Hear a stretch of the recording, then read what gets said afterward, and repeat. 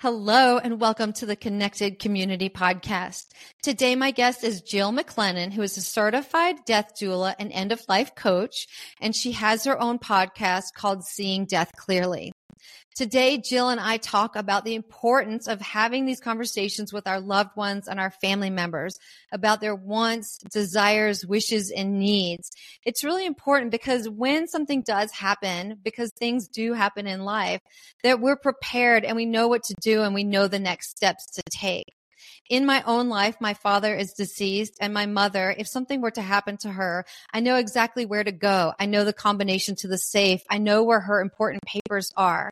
She has filed those important papers with her doctors. She has the power of attorney and living will done. She's filed those papers with the financial institution, and she's even gone as far as pre-planning and paying for all of the funeral arrangements.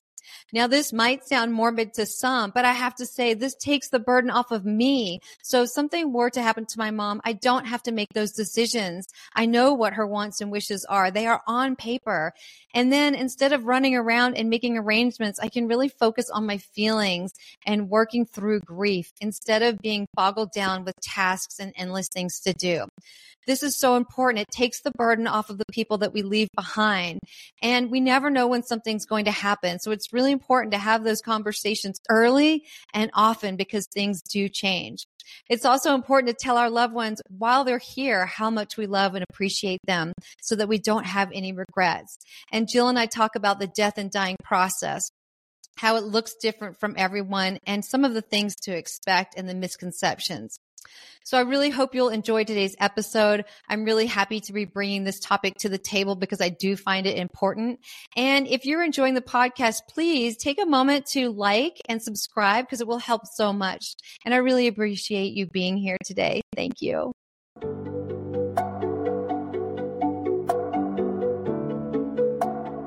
Hello, and welcome to the Connected Community Podcast, a place to explore possibility through mindfulness, movement, and self-discovery. Our intention is to deliver insight and inspiration while fostering conversations that are genuine, unfiltered, and deeply human. We hope you will enjoy today's episode.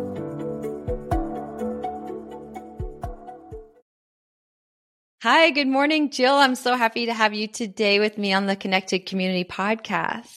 Thank you for having me. I'm really excited. I love to talk about death. So I'm excited when people give me the opportunity to share. Yes.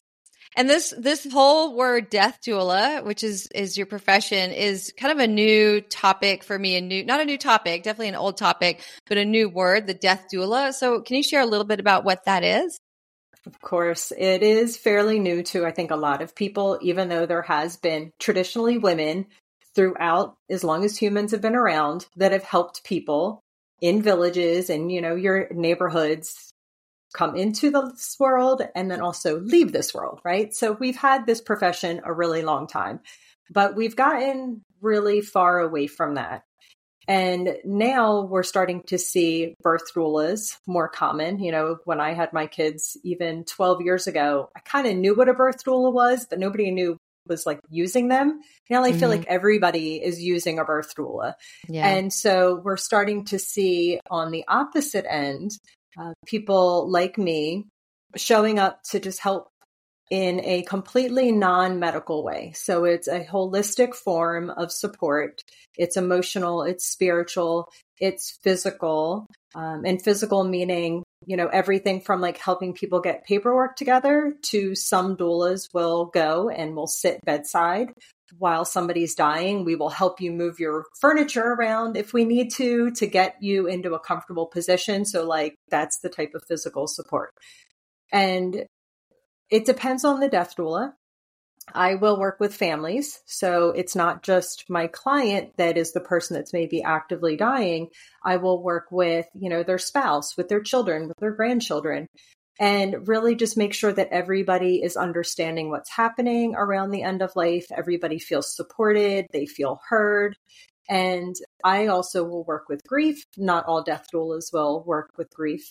But I like to do kind of like before, during, and after death, just to kind of make something that most of us have avoided thinking about, talking about, and experiencing it up close. Like even if you were to ask most people, we've all had somebody we love die, whether it's a grandparent, a parent, friends, but most of us weren't really up close for it because we just kind of either were sheltered from it because that's the way that our family did it, or we were just not really super involved in the situation because it was uncomfortable and it was difficult. And it doesn't have to be as uncomfortable and as difficult as it is for a lot of people if we could prepare ourselves. And so that's kind of what death doulas do. We work with clients around end of life, concerns all around, again, emotional, spiritual, and physical. Is it mostly people on hospice that connect with you? No, actually, I would say most of the clients that I've had have not been on hospice. I actually have worked with more family members. I've worked with people who are caregiving somebody that's dying, or even if they're not caregiving, they're, a grandchild or a child of somebody that's dying or somebody that's already died. And I kind of work with the grief, the anticipatory grief, just even knowing somebody you love is going to die. And most of my clients haven't actually been on hospice yet. And that's part of what death doulas can even do, is help you figure out, when to call hospice, which hospice is right for you. Most of the time, wherever you live, there's going to be more than one option and they're all going to be a little bit different. So, we kind of can help. Somebody actually once said to me that it sounds like I'm a party planner. And I was like, well, I guess in some ways it is kind of like planning a party. We're there to just kind of help with all those, little logistical pieces. But most of the time you really should actually contact a doula.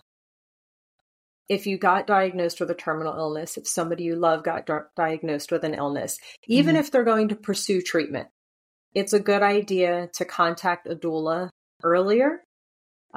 Most people also don't even get onto hospice until it's actually like really near the end, when actually you should contact hospice earlier. There's a lot of services they provide that you can use earlier. So definitely contact a doula. And honestly, even if, I'm 45, I'm reasonably healthy, and there's a lot of things that I needed to get in place, in case for some reason, if something were to happen to me, if something were to happen to my husband, I don't want to be in a position where, we have 2 kids. Like, I want to be able to take care of my needs and take care of my children's needs, not answer questions that I don't know the answer to because my husband and I never talked about it. And so death doulas can help you get clear on what you want for the end of life, whenever that is, right? I hopefully will not die for another 40 years, but at least now my husband knows. We have it written down on paper. We have the conversation so that if something were to happen to me, he could take care of the children and, work with them and not, again, be answering questions that he's like, I don't even know what she wanted because we've never talked about it. So contacting a doula at any point, honestly, is not a bad idea, just to get clear on what you want. Yeah. And I'm a big believer that everyone, especially once they have kids, should have a living will, advance directives, and have those conversations. I know my husband and I have had those conversations, and, what would happen if something happened to both of us? What would happen to our kid, and making plans for that and putting that in writing. And also, if the A, B, and C are going on, this is what I want you to do. This is what I'm comfortable with. So we're both really clear, going even down to burial arrangements and things like that. I realize some people might think that's dark, but I think that that's smart, because if something were to happen, everything's in place, and I don't want any energy to have to go into what would I want, or where would my kid go, or like, I want all of that to be in place. And I guess for my husband and I, that was an easier conversation, but I imagine for a lot of people, that's a really difficult conversation. It could definitely be a difficult conversation. And there is this idea that the conversation is dark, or it's morbid, or it's scary. And I like to say to people, first off, ask yourself why. Why do you think that it's scary? Why do you think that it's morbid? Why do you think that it's dark? Mm-hmm. Because it's a reality, right? We're Mm-hmm. all going to die. It's not like I'm saying I want it to happen. By getting these things in place, I'm not saying, well, I hope my husband dies tomorrow. Like, no, that absolutely is not at all what Mm-hmm. that means. And the reason that it feels so dark and morbid and scary is because we've avoided it for Mm-hmm. so long. And then also think about the fact that we're really not afraid of dark and morbid and scary. Look how many podcasts there are out there about true crime, right? Like Halloween. Dexter. Exactly. So we're really not afraid of morbid and dark. Mm-hmm. But yet, for some reason, when it comes to this conversation that's so important, we get really anxious. And it's like a lot of things in life. Thinking about it is sometimes actually scarier than doing it. Mm-hmm. And once you start the conversation, it's really not going to be as scary as you think it is. And it still might be emotional. Yes. There's going to be emotions that are going to come up, but it's important in life that we feel our emotions, right? We can't hide from emotions. And these things are going to come up anyway.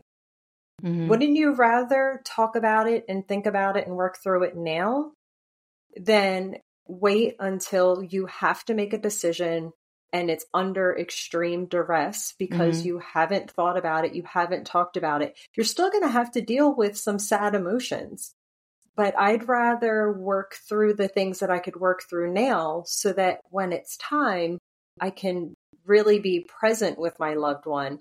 Again, not trying to figure things out that I really have no idea what the answer is to those questions. Yeah. Back a million years ago, I got an MSW, and my first job out of grad school was working with hospice. Nice. So I'm 23 years old, super young, going into all these homes, and I was having these conversations with people. It was actually an incredible job, and my job was to get that living will and power of attorney together and help them organize the funeral arrangements. And I got so involved with some people that I would go with them to the funeral home. We'd pick out the caskets. We would do all of that.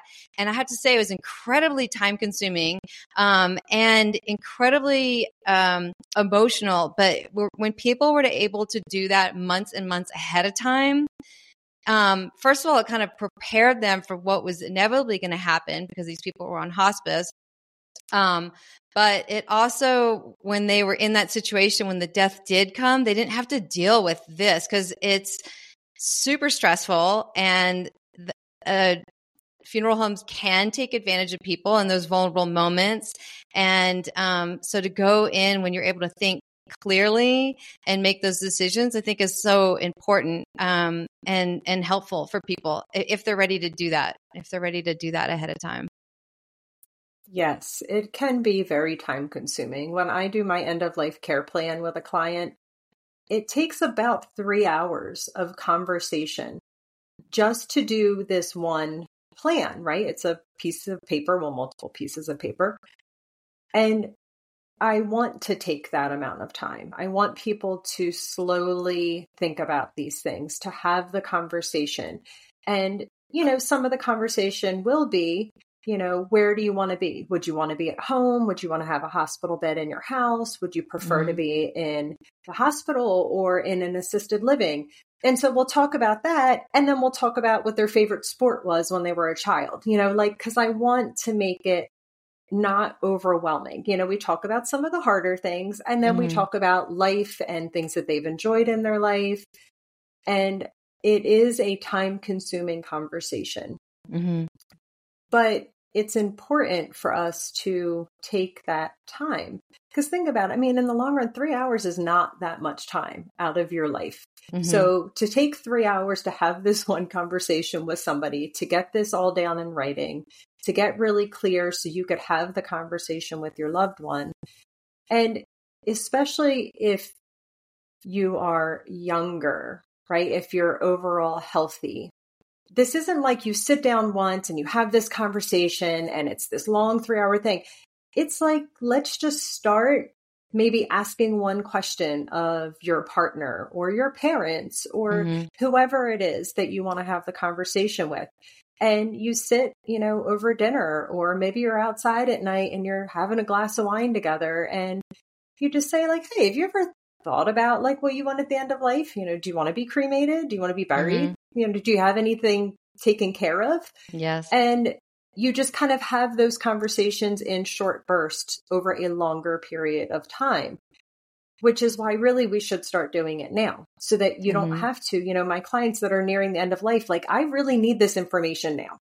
And so we're going to sit and it's going to get done in 3 hours versus if you can start having the conversation and it's just little tiny amounts over a period of a few years, get the things down in writing, so that it's ready and people know where it is, but having the conversations that you need to have, because it's not just about getting it in writing. Nobody's going to sit down if there was an accident, if there was an emergency, nobody's going to sit down and say, okay, well, they have their living will. Let me sit here and read through this entire thing and figure out, do they want life support? Do they want to be intubated? Do they want these different medical treatments? This is why we not just only need to have it in writing, but we need to also have the conversation so that our loved ones already know, even though you still need that legal piece of paper, but you need to be able to also have somebody that can advocate for you if you can't speak. And that's the thing too. Sometimes when I have these conversations with people, I'm like, this is worst case scenario. This is if something were to happen and I couldn't speak for myself. So even thinking about these things, it doesn't mean that any of these are even going to happen to you. It just means that we've thought about the different possibilities. And it's just like creating a birth plan. I know when I had my son, I had my birth plan. Everything was written out. Like, what would happen if this were to happen? What do I want? We didn't use anything in that birth plan, right? Good, bad, or otherwise. Like, things kind of went their own way. But at least my husband knew that if the doctor were to say, does she want to get a C-section? He knew that I didn't really want one unless it was medically like absolutely necessary. We never even got to that point, but he knew it. It was written down.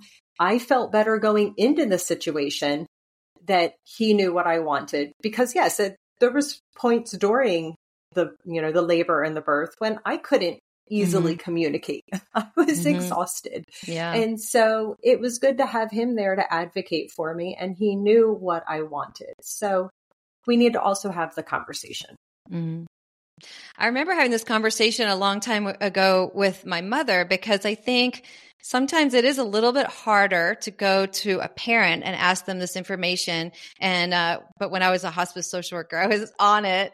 And I realized the huge importance of my mom being able to state those decisions on our own, put them in writing, put them on paper, think about them. So if something were to happen, that would not fall on me. I don't want to have to make those decisions. Those are such hard decisions and they're so heartbreaking. And in that moment, I might get overwhelmed with emotion but here I have a piece of paper. She's explained exactly what she wants and doesn't want, and it takes that burden off of me. And so I think that that's a really important reason why everyone should have a living will, especially when they have kids, to take that burden off of the family so that the family doesn't have to make those decisions, and that person in a place where they're able to make those decisions and they're coherent are able to make them for us. Yeah, it's a gift that you give your loved ones to do this, because you're right. Nobody wants to have to make these decisions. And, when you're in a situation, and again, the doctors, they're going to be asking you questions like, and this is no judgment against doctors, but it's not like they're necessarily calming and just like, all right, what do you think your mother wants? It's like, no, we need to do this thing. We need to know now, like what's going to happen. That's not a way that I want to make any decision, because most likely I'm just going to be like, I don't know, I guess just do whatever to keep them alive so that I have time to decide. Well, at that point, it's a lot harder to say to somebody, you know what? Yes, they're intubated, but now the doctors are saying there's really no hope. Do you want to stop it? That's a lot harder to say, yes, please stop, than no, don't even do it, because I know that's not their wishes. I know that's not what they want. And so it's really just a gift that you can give your loved ones to have this conversation. Because, when somebody is dying, you're always going to be sad. right? When you love somebody and they're dying, there's always going to be that sadness and that grief and that loss. I mean, there's nothing that we can do to fully prepare for that. So let's prepare for the things that we can.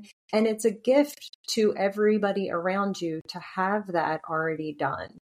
If we could view it that way too, I think it would be easier, because I've talked to people, well, they'll say, oh, my mom, I've tried talking to my mom, or my mom's tried talking to me, but I don't want to have the conversation. And so people shut the conversation down. Oh, we don't need to think about that yet. You're not dying yet. We don't need to worry about that yet. And so the people around you shut it down. So even when somebody wants to have the conversation, it's not always well received, which is why sometimes, again, just asking some little questions, just gently starting the conversation, then it can lead to so much more. But it can be overwhelming if you're just like, hey, I want to talk about what what I want when I, am potentially dying. People are going to be like, I don't want to talk about that. So just, there's ways to kind of start the conversation. Yeah. Yeah. And let's talk about when somebody's dying, because I'm so glad I've had a lot of death in the last 6 years in my family, and they were on hospice and I was with them. My father and my grandmother when they died. And thank goodness I had that hospice background floating in my head about all the things that were happening. The modeling and the breathing was so intense and scary. The death, that they call it the death rattle. And just being like knowing what was going to happen, when it was going to happen. And then also there's uncertainty in that too. My grandmother decided to stop eating. And she was 100 pounds, and everyone thought it was going to happen quickly for her. And that was her wish. And she was very clear on that. She was very lucid. And she wanted quality over quantity. But it took her a month. The doctors were floored. Everyone was floored. It took a month. She didn't eat a thing. And so there's that waiting kind of, and a little bit of that guilt where you're like, oh, I want it to end. It's unbearable for me. It's hard to watch them. And it wasn't ending. And so let's talk a little bit about those stages and how people can be aware of them and work through them. Yes, because it is a time in life when there is so much misconception about what it's going to be like. We see these things on TV or we see them in movies, and it's really not the reality of what it looks like. And it's like 10 minutes, 5 minutes on TV. Yeah, exactly. Then they're just so peaceful and the eyes just close. And you're right. There is noises, there is smells, there's the, I don't want to say like weirder things, but like there was some weird stuff the first time when I was with my grandmother, when she was, again, talking to people that weren't in the room, and she didn't know who I was. She thought I was somebody else. And then at one point she thought I was trying to kill her. And I was so overwhelmed because I just thought grandma's going to sleep, because that's what I saw in movies. And that wasn't the reality. And so it's important, like anything else in life, to really educate yourself around the realities of what it's going to be. And hospice was a great resource for that for me. But that's not really their job, even though they will do it a little bit. And somebody, like you, if you're a hospice social worker, they will come in and they'll answer questions for the family, but that's still not their main job. And so it was important for me to learn about what that was really going to look like. And again, not everybody has the same, experiences around the end of life. Some people will be completely lucid, completely themselves right up until the end. They might never get the death rattle. My grandmother never had a death rattle. And actually the first time I'd ever heard of that was from her, because even as she knew she was dying, she said, oh, you'll know it when I get the death rattle. And I was like, what the heck is that? And I'm like, what is she talking about? Yeah. And then I was mine like, didn't either, actually. My father did, but my grandmother didn't. You're right. Yep. Yeah. So everybody's going to be a little bit different. But that's why it is important to have support around you, because that is part of what I do as a death doula, and that is part of what hospice does as well, is really just kind of to say, like, no, this is okay. This is normal. It's the body doing what it knows how to do. The body knows how to shut down. The body knows how to die. But you're right. In some cases, some people will stop eating and drinking, and they will go on longer than we expect. Even sometimes when people will be completely unconscious, they'll go on longer than anybody expects. There's no exact timeline. Nobody can say to you, well, you know what? They're going to die in the next 2 days or the next month or whatever it is. We have ideas based off of what's happening, but nobody can say for sure. And really just knowing that, again, a lot of these things are natural. So if there is noises, there's medications that hospice can use, because that's, again, a big misconception where I've had so many people say to me, well, hospice came in and they gave my grandma morphine and they killed her. And I'm like, well, oh my gosh, that's probably not the case. I'm like, no, nobody I've ever talked to in hospice would be willing to lose their license by giving your grandmother morphine and killing her, first off. It's probably that you waited too long to call in hospice. So grandma was really very close to death already. But, you know, there is just so much fear around what hospice, you know, medications will do. And some of it is just to help with the breathing, to help people relax, to help people feel less in pain. And it's not the death that's actually giving them the pain. It's whatever it is that they're dying from. You know, most people nowadays, we don't die completely naturally. It's not like we just die of old age. We're going to die of heart disease. We're going to die of cancer. We're going to die of things that can lead to people being in pain at the end of life. But it's not the death itself. It's the disease that's causing them pain. So let's give them medications. Let's give them things that will help to keep them more comfortable so that dying is less painful. But there's so much fear around, you know, hospice coming in and giving things, but we can do things that will help with some of those symptoms that are just a little bit scarier because, again, most of us have never seen it in person, and it's really not like it is in the movies. But there's no reason to stay away from somebody that you love that's dying. I've tried to encourage families. I volunteer at a hospital because as of now, I haven't really found any hospitals that will hire a death doula. So I volunteer as a death doula, and I'll go into rooms with somebody that's actively dying, and the family's just so uncomfortable. They don't want to even get near their person. They're afraid to touch them. I'm like, no, like, let's sit. You can hold their hand. You can touch their forehead. You know, you can talk to them. You can read to them. Just let them know that you're here. You're not going to hurt them by, you know, going up and holding their hand. But that's, again, that fear of like, I don't know what's happening. They don't look like they always have, you know, because that's the thing. The body will start to look differently as it's dying. But again, it's a natural process. The body knows what to do.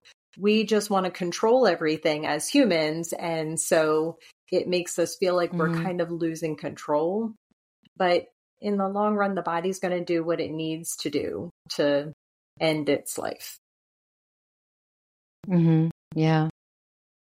I mean, when you talk about the morphine, and I realize morphine is definitely a valuable drug to keep people comfortable. When we were on hospice told us somebody's going to give your grandmother her last dose. And explained that wasn't killing her, but it was giving her the last dose. That was me. I ended up giving her the last dose. And that's a pretty intense thing to sit with, where you give somebody the morphine and that's like the final release for them. My dad died 3 years later, same thing. My husband was there. I was like, I can't do the morphine. I can't do the morphine because there is, if you are doing morphine, there is going to be somebody that gives that last dose. And it's not that it kills them, but it gets them out of pain, and there's somebody that's going to give that last dose. I don't know. Yeah, actually, I like just being that okay wording. with that.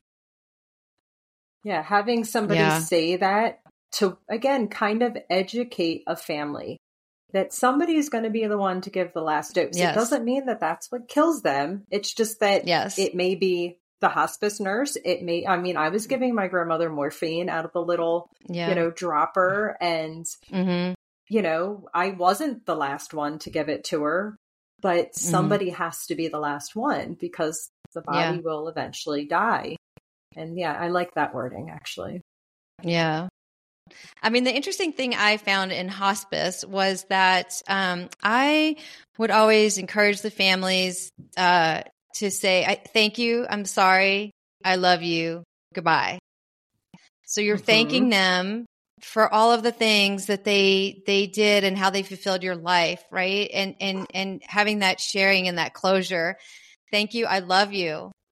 I'm sorry. So I'm sorry is a great way to release that guilt of anything that you've been holding on that you're sorry.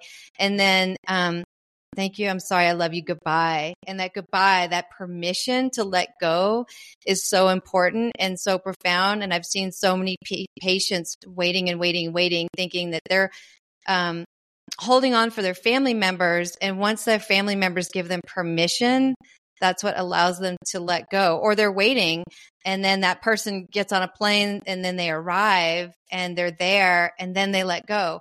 Also, the family that doesn't want the family there where the person is surrounded by family and the one time in 4 days they all go and they grab something to eat at the cafeteria and they come back and that person's let go and they wanted to be alone. And so there is an importance in having that conversation and those closures, both for that person and for yourself.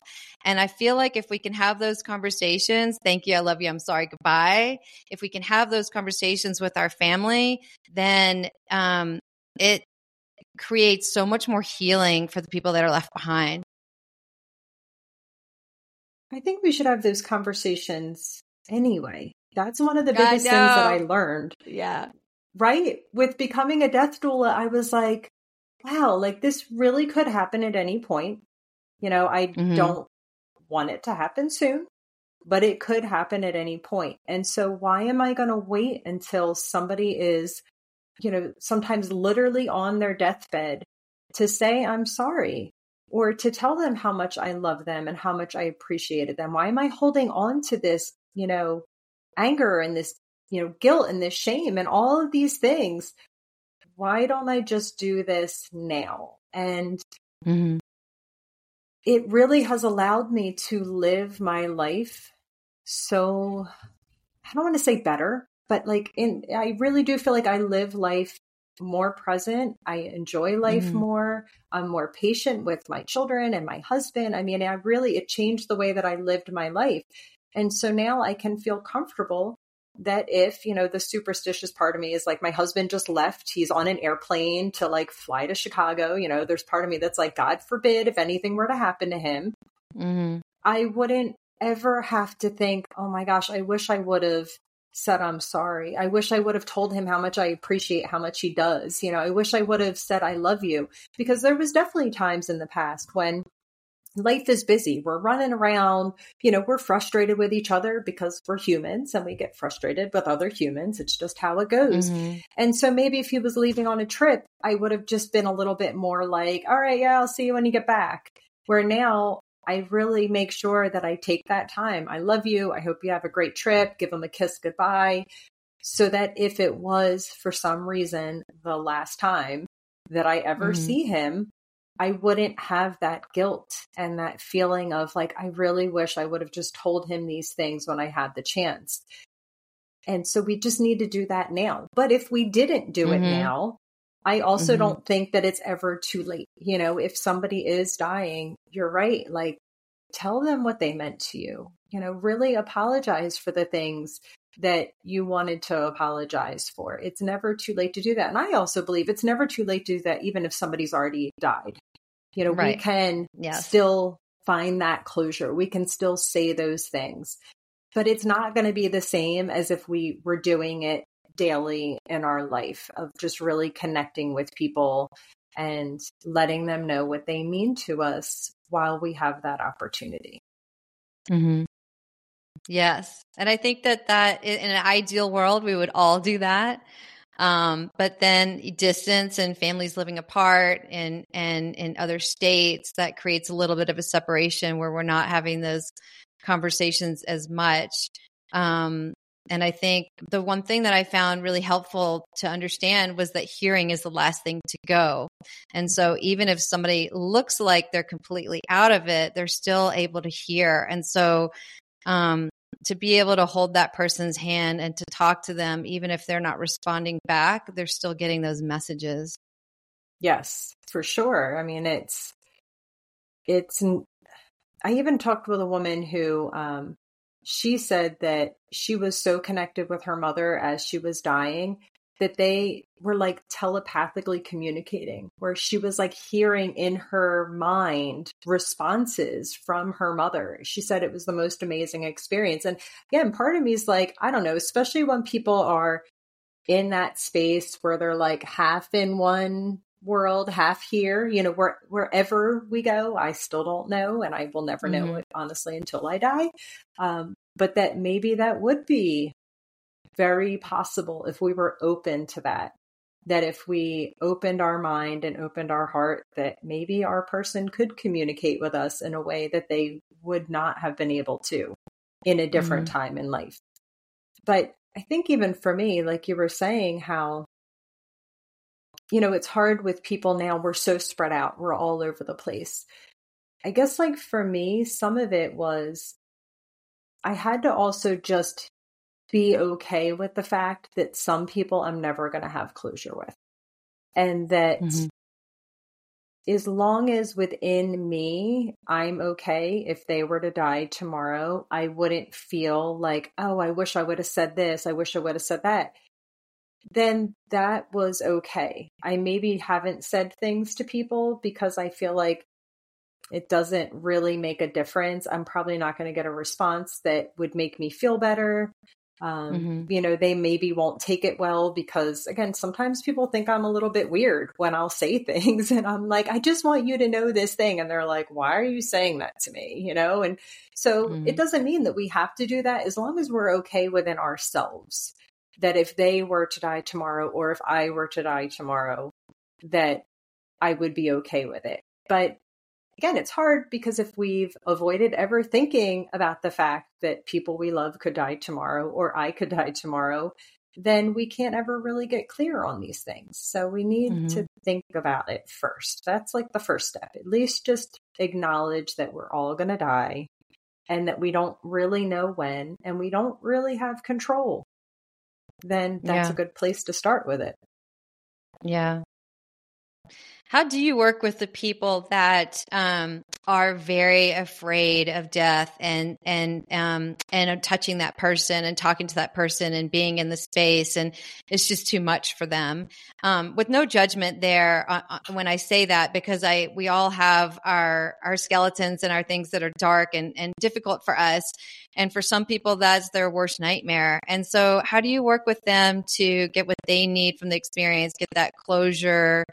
And also the patient, when they're alert and aware and they can feel their family withdrawing and pulling away, what advice do you have?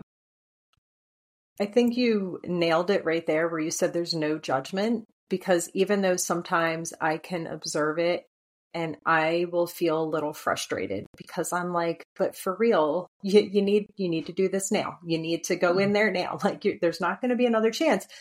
But I can't push anybody. I can't force anybody. I just have to show up and support them where they're at with no judgment.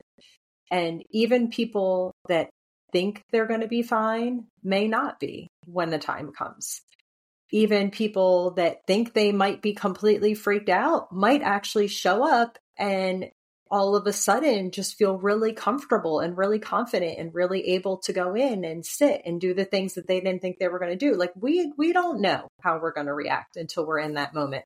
And so my job isn't to ever force anybody to do something they don't feel comfortable with doing. And so I try to really just ask a lot of questions and just sit and listen and be able to allow somebody to feel comfortable vocalizing whatever it is that's on their mind. Because that's the thing where what is it that we're so afraid of? Like, why do you not want to go in the room? What is it that you're scared might happen? What is it you're afraid of seeing or hearing? And also maybe you go into the room and then you decide that, I really can't do this. That's okay too, right? Nobody's going to force you to stay there. You have the freedom to leave, to do what you need to do, really encouraging people to honor what they need in that moment. And for some people, it can be really hard because there's old wounding that's going to be coming up. And so maybe it's a family member that abused you and really traumatized you, and they want you to be there. And everything in your being is saying, nope, I don't want to be there. I don't want to do it. Then don't do it. I will never try to force somebody. I will never guilt them like, well, your dad's dying. How could you not go in there? And anybody that's trying to do that to you. And that's where, like, sometimes as a death doula, I'm like, in some ways, I'm going to be a little bit of like your bouncer, where if somebody's trying to force you, if somebody's trying to come in the room that you don't want, like, I will stand up to them and say, no, this is not what they want.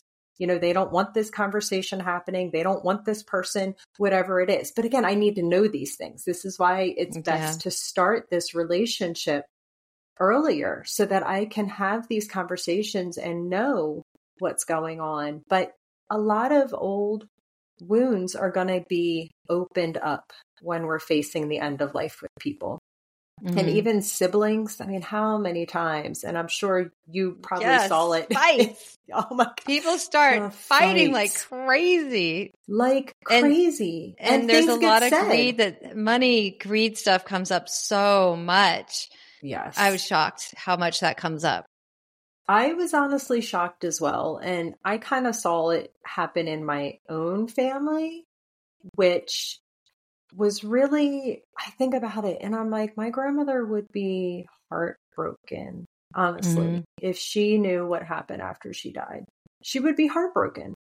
And, and I try to not have the judgment and the, the anger towards anybody. Like, cause again, we're all human. We're all doing the best we can. I do fully believe that. Whether I agree that somebody's best is as best as any human could do, I don't know. I think there's a lot of people that could work on healing themselves so it's not getting pushed onto other people. But like at the end of life, things really do get dug up and stirred up, and things get said that can't be unsaid. You can't take it back. And it really, if you were to look at it, it's not the death itself. It's not even the money. It's just something that went back to probably when you were children that, people can't actually work with the real root of their problems. It just gets projected out onto whatever is closest in that moment. And when death is happening, and then again, and now all of a sudden there's death, so we're grieving and we're hurting. And then money gets involved. And then it just becomes also like this battle where once we choose our sides, then we're dug in for years and years and years, right? We're never going to let this go over something as silly as money, when I don't know. I mean, I don't have anything in my life monetary wise that is worth more to me than my husband and my children and my mother and even a lot of my cousins. Like there's really nothing that money could ever buy me that is worth more than those relationships. And so why are we letting things like money break up our relationships with our siblings? Because again, I think if my children, if they fought over money after I died and stopped speaking to each other, I would probably come back and haunt them first off. Like, what is wrong with you? Like, please, please don't do this. But that would break my heart. Like I don't know why it happens so often, other than I think we just don't heal our old wounds. And it's just, it comes up and we don't actually face it. We just choose to fight instead because it happens a lot. It's really sad. Yeah. In some ways, the death brings people together. And then in other ways, it just breaks people apart. I've seen both for sure. Yes, some families it will. It'll bring people together. They'll be closer afterwards. They, are able to really, if you think about it, the death of a loved one is so intimate. There's not going to be many times in a life that you're going to be as close with somebody as you will be when they're dying. Or again, if you're supporting somebody that's dying right along with your siblings or a parent or whatever it is. And if we allow ourselves to really open up to the experience and really connect with the other people that are part of this experience and cry together and grieve together and do all the things that we really shy away from, it can really be this, it's like, it seems weird to say almost like a beautiful experience because again, somebody's dying, right? Be. Well, yeah, like we're not going to ever stop people from dying. We're all going to die. So why not try to make it the most beautiful experience that we can make it? And I've heard stories, I've not seen it myself, but I've heard stories of people that come in and they're singing and they're all together and they'll bring candles and flowers and like really make it into almost like this beautiful ritual experience. We do this around so many other things in life, but yet with death, we're afraid to make it into an experience that isn't something that is, on the darker side, the scarier side, when it doesn't have to be. Yes, the celebration of life. I mean, I just went to a funeral with a family member that was really young, and she left behind two 12-year-old twins. And they said, please, everyone wear white. We don't want this to be dark and everyone wearing black. We want this to be a bright, and we want this to be a celebration of life. And I think also with that celebration of life is that something when somebody's dying is bringing those conversations in, and those all the family members getting together with their loved one and sharing all those moments and all those memories and all those beautiful things that they shared together is a really nice way to get closure, to make everyone feel good, and to just kind of work through that process in a softer way.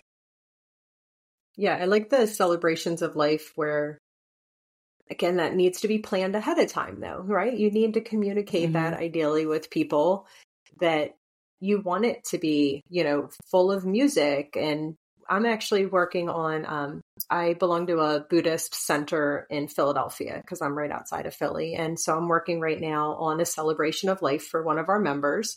And he planned the whole thing out. And so I'm in charge of the food because that's my background is food service. Yeah. And so I'm going to buy all of his favorite beers and his favorite wine and all of these cheeses. I'm going to get really nice desserts. And we're just going to set it up in a way. He was like, I want people to feel like you're coming to a party and that there's going to be music. So there's a musician that's going to be there that's going to be playing music. But we wouldn't have known that if he didn't tell us that. And then we were the ones that communicated to the family, like he worked with some of the members of, we call it a Sangha, right? That's basically just like the group of us. So he worked with some of the members of the Sangha to like plan it all out. And then the family got involved because his family's not Buddhist. It's just, regular family members that are now going to come and be part of this celebration with us that he planned himself. I'm just executing it for him, but he needed to communicate that with us. And it's beautiful that he did because it's, it's going to be very uplifting and it's really going to be more of a celebration of his life versus funeral that can just be, I feel like a lot of times now funerals are very, there's just like no heavy. Emotion. Yeah, they're like, they're very heavy. You don't even really see people crying anymore. It's like people are just very like, we go through the motions, we walk through the lines, we see the family, maybe a little bit of the family's crying, but for the most part, there's not like a lot of emotion. They're just this weird thing that we do. And I think that having some type of ceremony when a life ends is important. I think we need that as humans for closure, but I don't find that most funerals are providing that for people anymore. It's just another thing that we do versus a space to really come in and express our love and our gratitude and our sadness and our grief over a life that is no longer here. But being able to do that with our community and feel that support and feel that love, we don't really have that too much anymore, which is unfortunate. And probably if all of our loved ones were to pass away and have a wish for us, it wouldn't be for us to sit around and be mourning them. It would be for us to find joy and celebration. But it also makes me think of, I just heard this on a podcast, I think, and it struck home where we can't escape grief. We can't escape trauma. And so when a trauma happens or when a death happens or when something like that happens, if we just kind of skip over it and write a book about it, or we kind of just pass through those emotions without processing them, then it's going to come and bite us in the ass later. And so it is really important for people to take that time in however they do it. It could be a celebration of life, but however that they do it, to process those feelings and not put them off, because they will come back. There's no escaping grief. There's no escaping trauma. And not that every death has to be heavy and dark, because the ones that I experienced had a little bit of that, but it was also like, wow, they lived such a good life, and it was time. They were really old, and it was time. But I do think that we can't escape grief completely.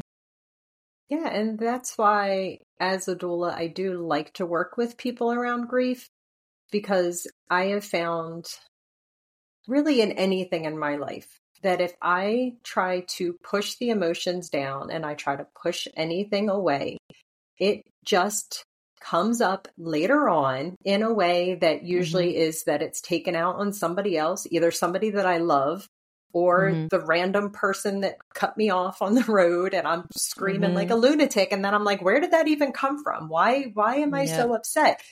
And so when I work with people around grief, I really try to encourage them to use all of their senses, use their whole body to work through the grief. I'm a big one on, embodiment of really having things that get stored in our body. And so we need to move them out. So whether it's, doing some type of exercise that you like, dancing, walking, doing something that moves your body, whether people like to journal. I like the idea of writing by hand, because again, it's incorporating the body, it's incorporating the movement, but getting these emotions out. So it could be writing poems, it could be singing, but getting the words out as well that are kind of running through our mind.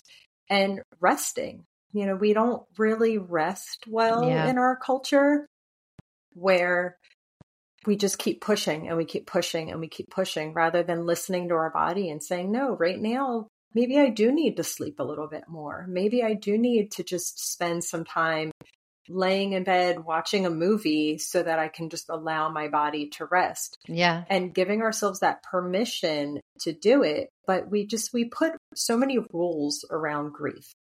If it's a parent, you could grieve this long. If it's a spouse, you could grieve this long. If it's a child, you could grieve this long. Anything else, really, you don't get any amount of time to really grieve. Our jobs don't allow it. The people around us in a lot of cases don't allow it. There's a little bit of that.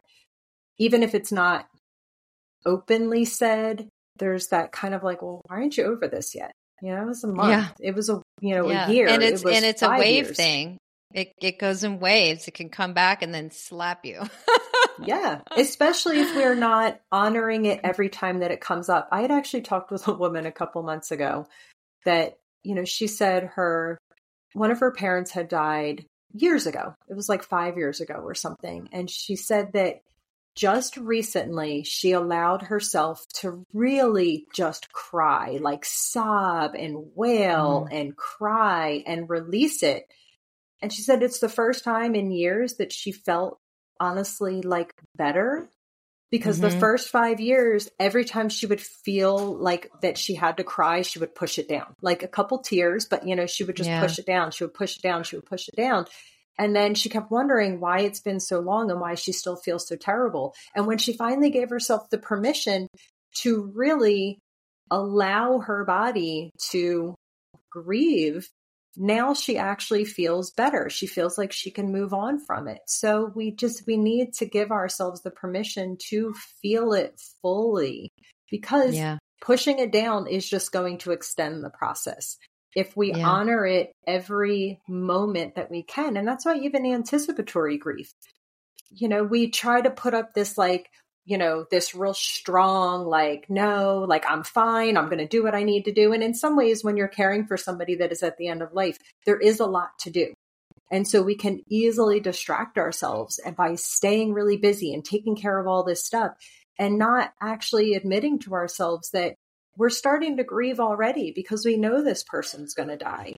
And if we can just give ourselves that space. I mean, I actually even wrote a caregiver journal that I have for people to just be able to, at the end of the day, when you're caregiving somebody, at the end of the day, check in on how you feel about different things. It has, journaling prompts, because I'm the type of person where sometimes I'll be like, I know I need to journal.